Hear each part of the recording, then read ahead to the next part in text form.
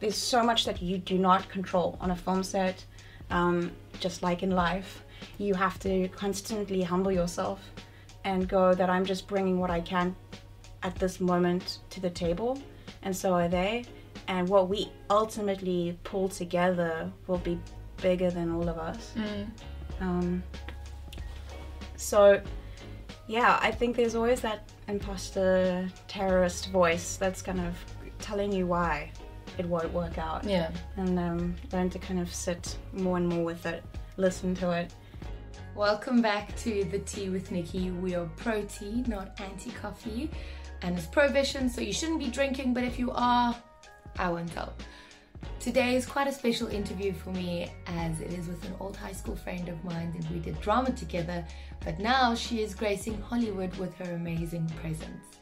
I speak with Jessica Sutton about her journey from high school into acting college and now being in Hollywood. She is one of the leads on Motherland, which is a series about militant witches. It's not all cool cauldrons and witchy spells and wands. It is badass because these women kick ass.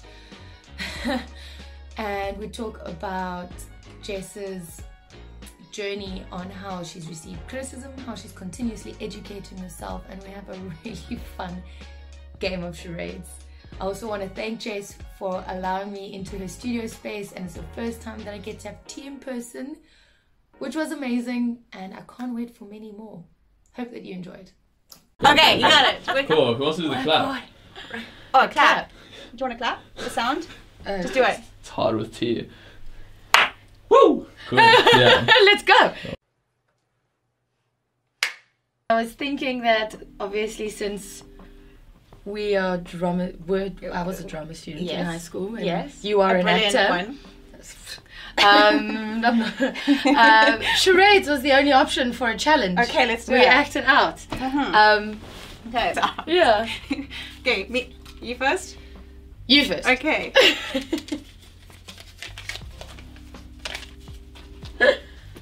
Okay. Oh gosh, this is actually gonna be quite hard. And go. 3 words. First word. Pride? Pride and Prejudice. Was amazing! And you saw it here, ladies and gentlemen. I don't know what that was, but we share a brain. Yeah, we are on the same level. That was amazing, because I just realized, I'm like, oh, I did really hard ones for myself. Great. Okay. Ooh. Okay. This one's gonna be a hard one. 5 words. First word.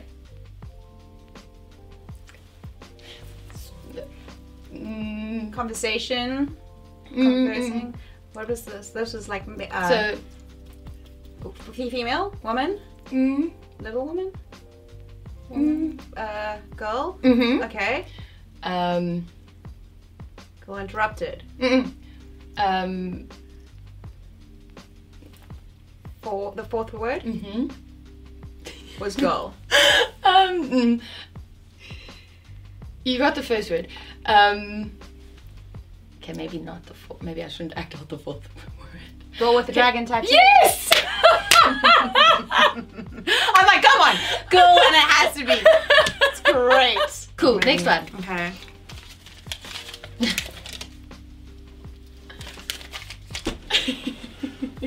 Past Jessica made these really. 4 words. Crown. Okay, no. Ring. Lord of the Rings. Yes. I was gonna say Lord, and I'm like, oh shit, man. Okay. Oh, this is one of my favorite movies. Okay. And it's a classic. Okay. 2 words. 2nd word. So A girl. So Interrupted.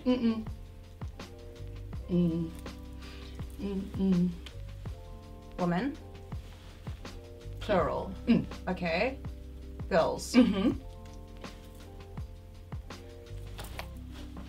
Mean Girls. Yes! Love that film.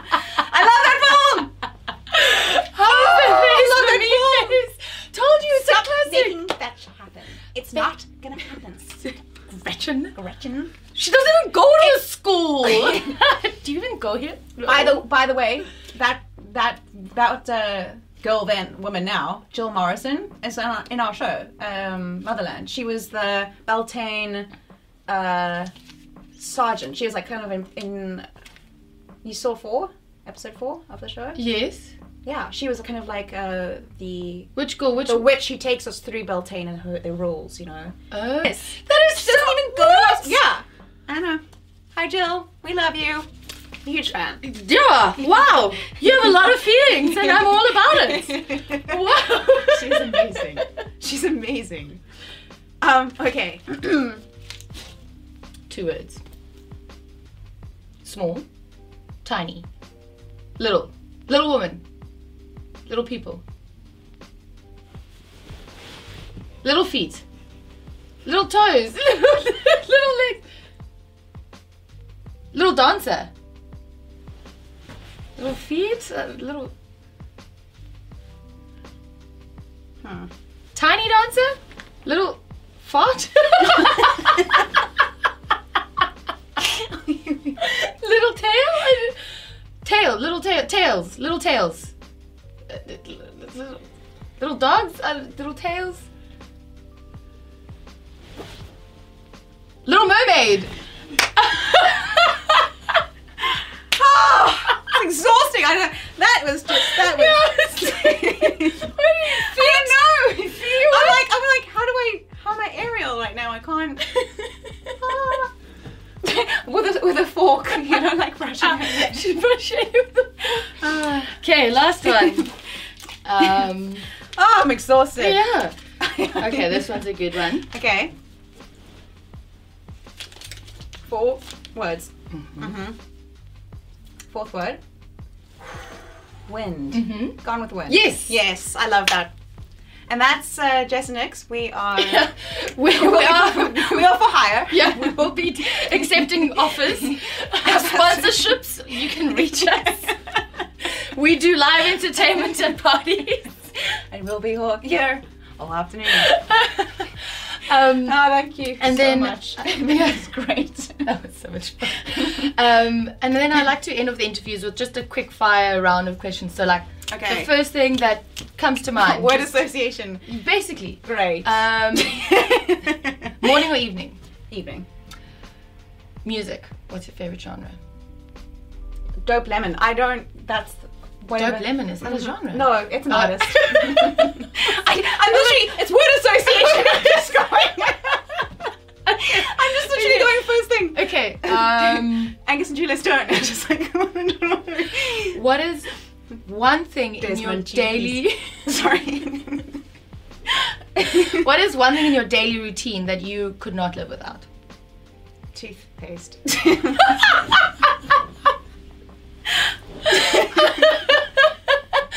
So we're doing the proper. I'm not letting my mind get in the way. Okay, except good. It's gonna get No, really I like it. I love it. Superhero. Woman. Okay, I love it. I don't. That was. Favorite exercise. None. But I love walking. I will make it a bit an answer. I love walking, but I feel like if I'm going into something thinking it's going to be exercise, nothing but procrastination happens and a lot of complaining. So I have to kind of just change the vocab and make it like, we're just going to go for a beautiful hike. Yeah. You know? We're just going to go for a walk. It's just going to kind of be, it's going to be recreational. I love yoga though, as well. Yeah, I don't know. None. No exercise. But playtime, yes, loads of it. Nature, tons.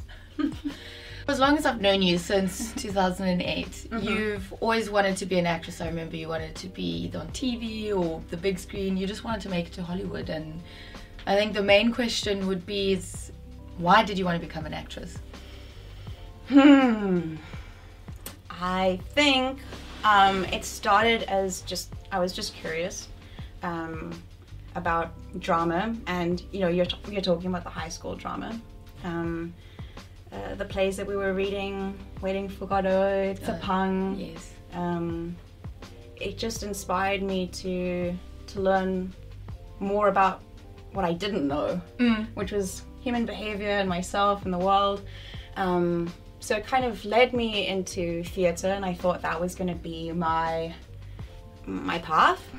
Last minute kind of got cold feet and wanted to kind of not do the theory component to it and find a way just to do it, just to practically get immersed into the doing of it.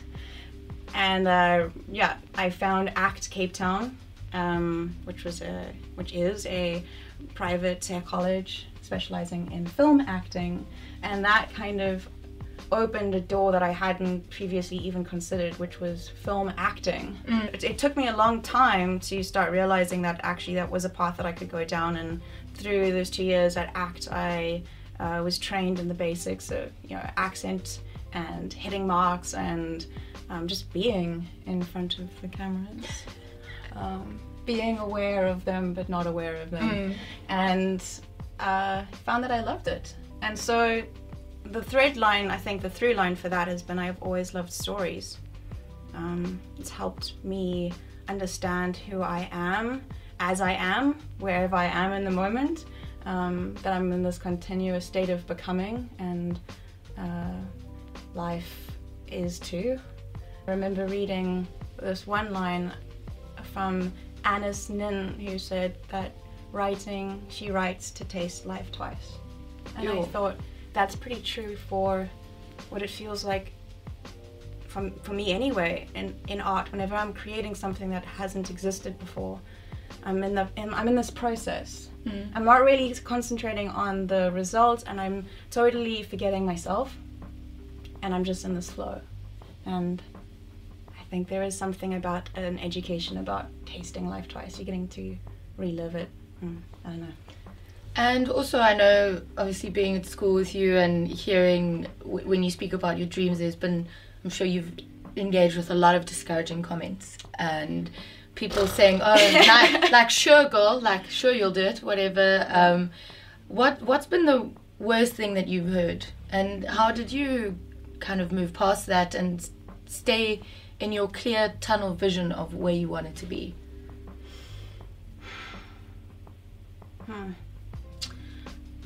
I think a hard note, I mean, there's a difference between like mean things that people just say, and I don't think that there are a lack of mean people in the world who, potentially live to just cut people down to size. It's a pretty hard lesson no matter what industry that you go into, that people aren't always going to be conscious, right? You're not going to always get conscious people who know how to give criticism, or for that matter know how to, they're not able to discern what they feel and the path that they've led, and giving advice, it often gets confused with projecting. So I've found that there's been some hurtful comments. No, it can't be done. That part isn't verbatim, but I think there was no shortage of people telling me whether they were artists or not, which is really the funny thing. I think you get people who like to be self-appointed experts. Many of those. Debatable as to whether anyone is an expert at anything. I think when you are going into a field and you are wanting to continue that, you're never going to get to a point where you're capping your knowledge and going, okay, now I have arrived in the all-knowing of whatever this industry is. It's just a continuous education. And what was so great about my journey has been the people I've come across from all walks of life have had this attitude, most of them anyway, have had the attitude of, I don't know, I'm still figuring it out. Yeah. And that really took me by surprise in the best possible way, because it orientated me to understand, oh wait, I'm never going to have that, I get it. necessarily. Maybe there'll be moments, but most of the time it's going to be like, I guess I am winging this. So through these years, from high school to act, through to then just starting as an industry professional, as a rookie, you start realizing, I guess, how to take criticism and also how to give it, and what's constructive and what's not. And you start learning, as you learn more about yourself as an artist, that you get protective in the right ways over yourself and your art. You understand when to share, when not to share, and who to share it with. That's the best definition of discernment for me. And I really felt there was a moment in my training where I stopped seeing my coaches as kind of gurus, like pedestaling them, like, oh, they know everything. And started understanding that I was just gonna have to take from different people, and that kind of helped take any edge off anything that anyone would say. You know, whether that's a family member or friend. I used to hate being asked the question, so what have I seen you in? And I'm like, you haven't, because I'm just starting out, okay? I'm unemployed, like, please. And it just felt so uncomfortable. I don't know what it was, but I wasn't owning my occupation, because I felt I needed to be validated by getting work. I needed to be a working actor to call myself an actor. So there was something there for me where... So you almost had a sense of imposter syndrome when coming into the space. Yeah, but I go, maybe, I mean, do you feel that where when you start anything new, that you kind of do feel like, this is something I'm playing with, shh, don't tell anyone. It feels fragile, it feels delicate, and I think when it comes to creating, you're having to be so courageous. You're having to be so courageous, and it's not about fearlessness. Like, I've met some fearless people, and they are crazy. They do not have fear at all, and I have stunt doubles. They have such little self-preservation, and I'm like, this is crazy. So I go, so what is generally the feeling of when you move past your fear? That is when you're in your courage, and often when I'm just about to do anything interesting in my life, starting a new creative project, the voice of fear telling me it's not going to work out. Who do you think you are? Gets so loud, and I used to kind of just like fight it, sit on it, try and get louder than it. None of it worked. I kind of find that, you know, what you fight harder.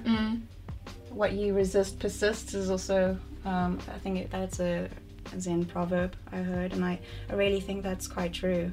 So I learned somehow to, and maybe this is part of the education in the industry, the film industry, you're with so many different people that you're having to learn how to welcome everyone and everything. There's so much that you do not control on a film set.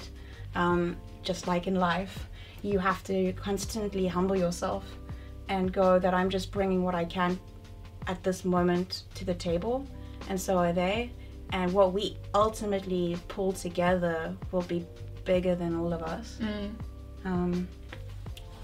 So yeah, I think there's always that imposter terrorist voice that's kind of telling you why it won't work out. And learn to kind of sit more and more with it, listen to it.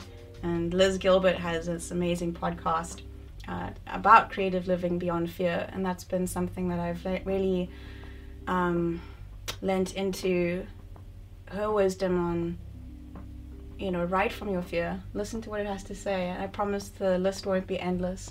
It feels like it will be infinite, and you'll realize, you know, it might be like 1 or 2 pages into it, and it will run out of things to say. It just wants to be heard, and then you write back to it, and you're like, I understand you, I hear you, but creativity and I are going to go on a little road trip, and you are going to come along, because you always do, but you won't be driving, and I have to find a way to create through the fear.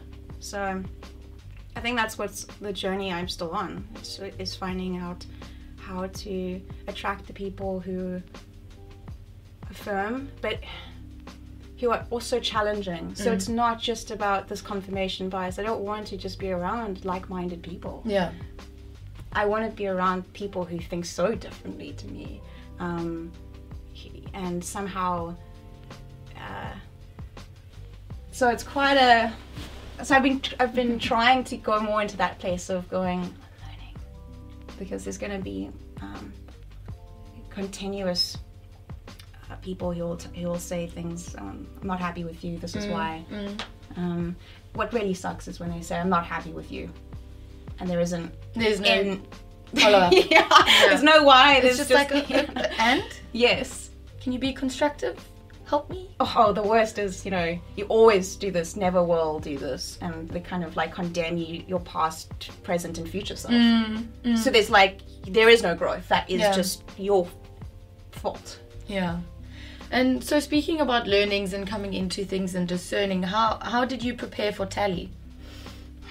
What was the hardest part about preparing for Tally? She was just such a joy to play, and it was a dream role.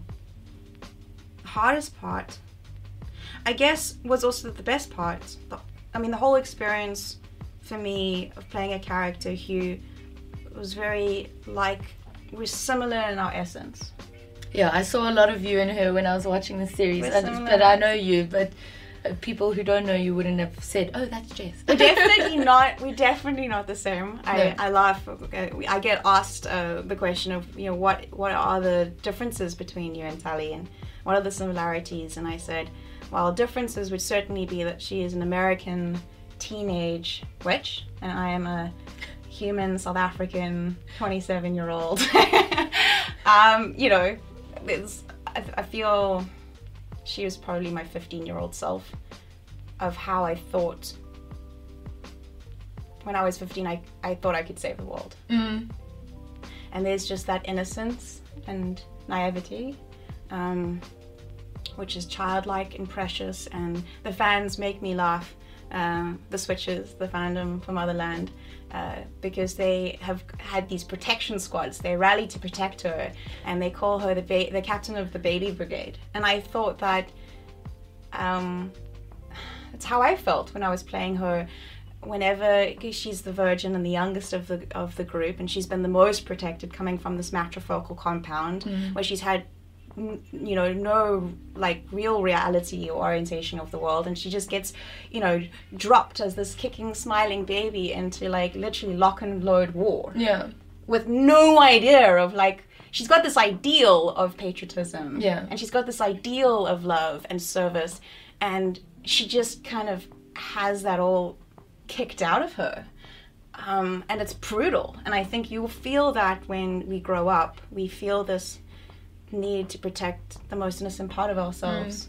We don't know how to do that. How can we keep open in this furnace of the world? How can we do that? And how can we have our eyes open and that not be the cost of our heart?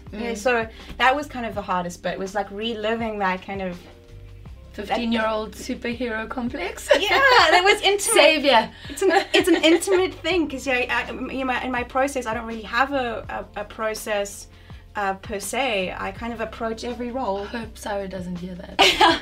Sorry, Sarah.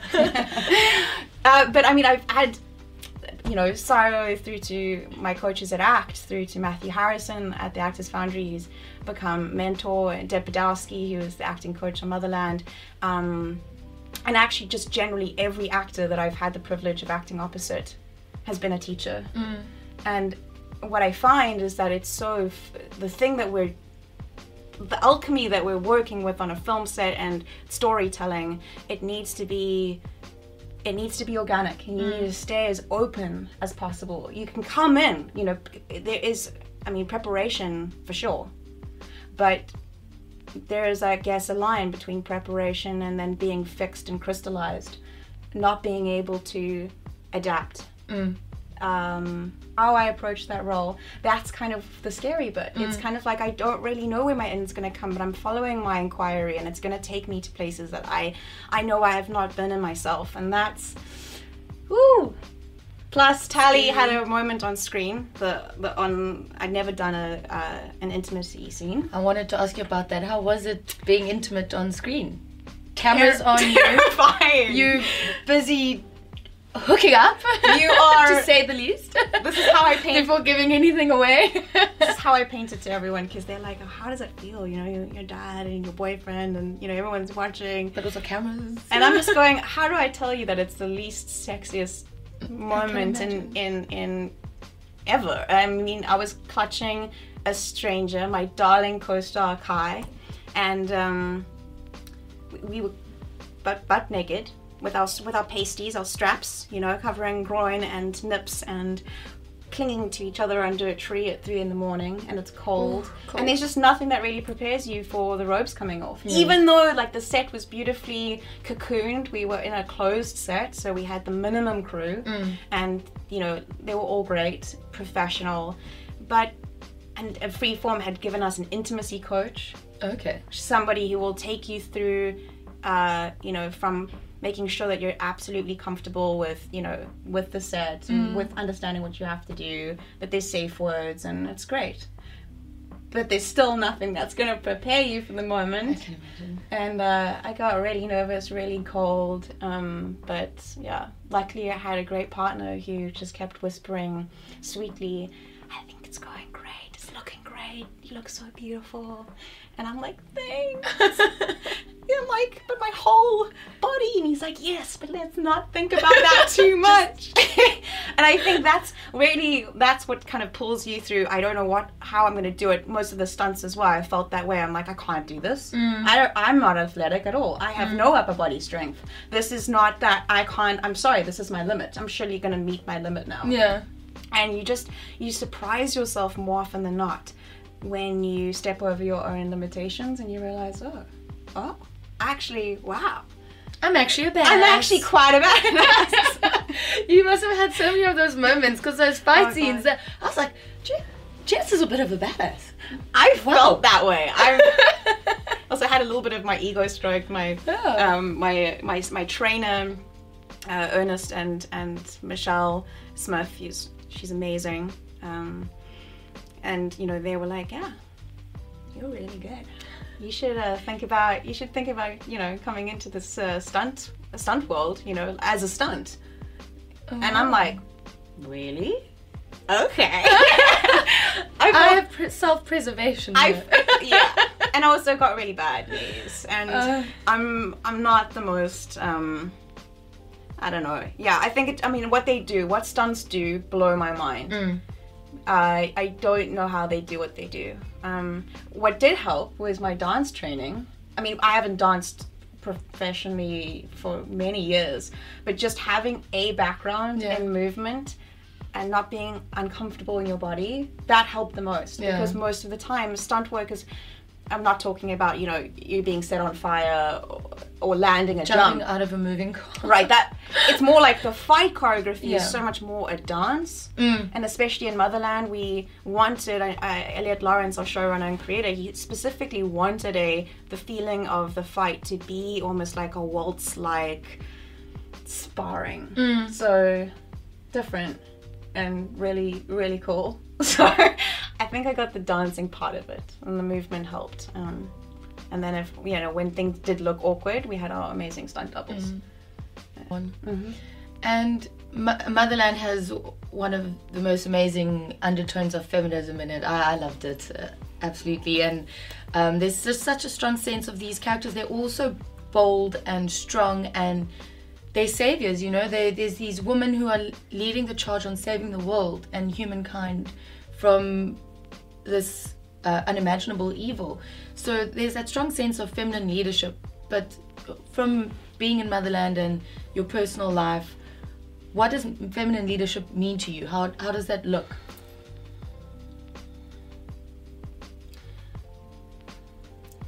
Well, I would say I used to think leadership looked like you're leading from the front line. You know, you're the one shouting the orders and rallying the troops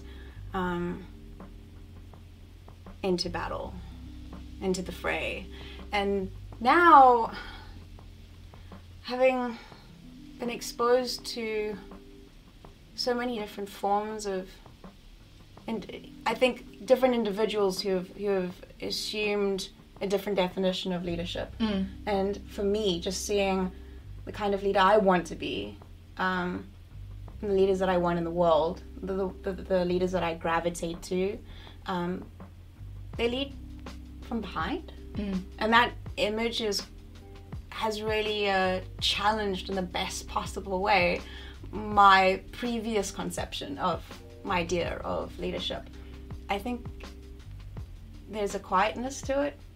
There's a strength in that vulnerability of really listening, and really listening to what people have to say for the sake of listening, not just to respond.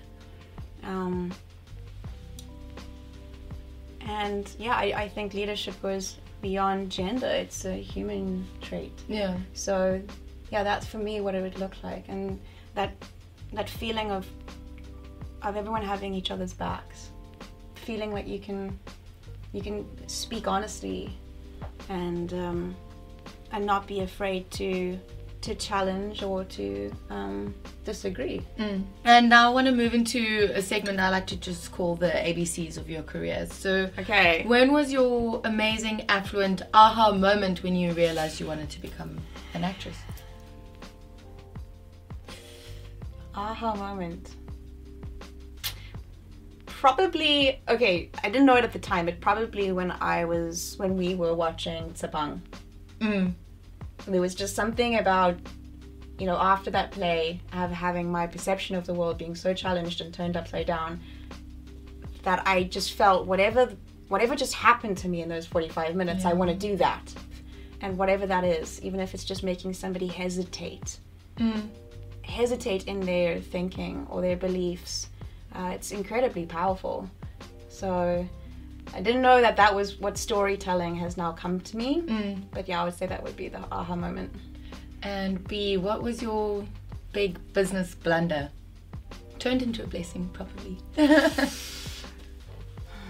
Not trusting my gut instinct. There was a moment in 2015 where I went to a premiere for Saints and Strangers, my first international big anything, and I was exposed for the first time to a totally different industry, and very excited to get international representation. And I met a lot of people in the space of a few days, and the one person I met, and he felt like home in the best way. It was comfortable but challenging, and we were just really speaking about passion of, and you know, and he was really seeing me, and I was seeing him, and ended up leaving and taking everyone else's advice about going with a more established person at the time. And I just really felt true and connected in this way. And I said, no, I think this is the relationship I want to nurture. And at that point in time, I just thought, okay, well, they're the experts, they know best. Yeah. So I'm gonna just shut up and listen to what they have to say, and I did. 3 years later, I mean, the established manager that I ended up going with, it was a total dead end from the beginning. That relationship didn't go anywhere, and I ended up kind of finding somehow the courage to go and knock on that door again and say, hey, is this still a possibility? And he is now today my manager, Bob Glennon, and his brilliant associate Alex Burdett, who was they gave me a second chance. And for me, that was a huge moment of going, I need to back myself. And C, what was a cinematic worthy cock-up moment for you?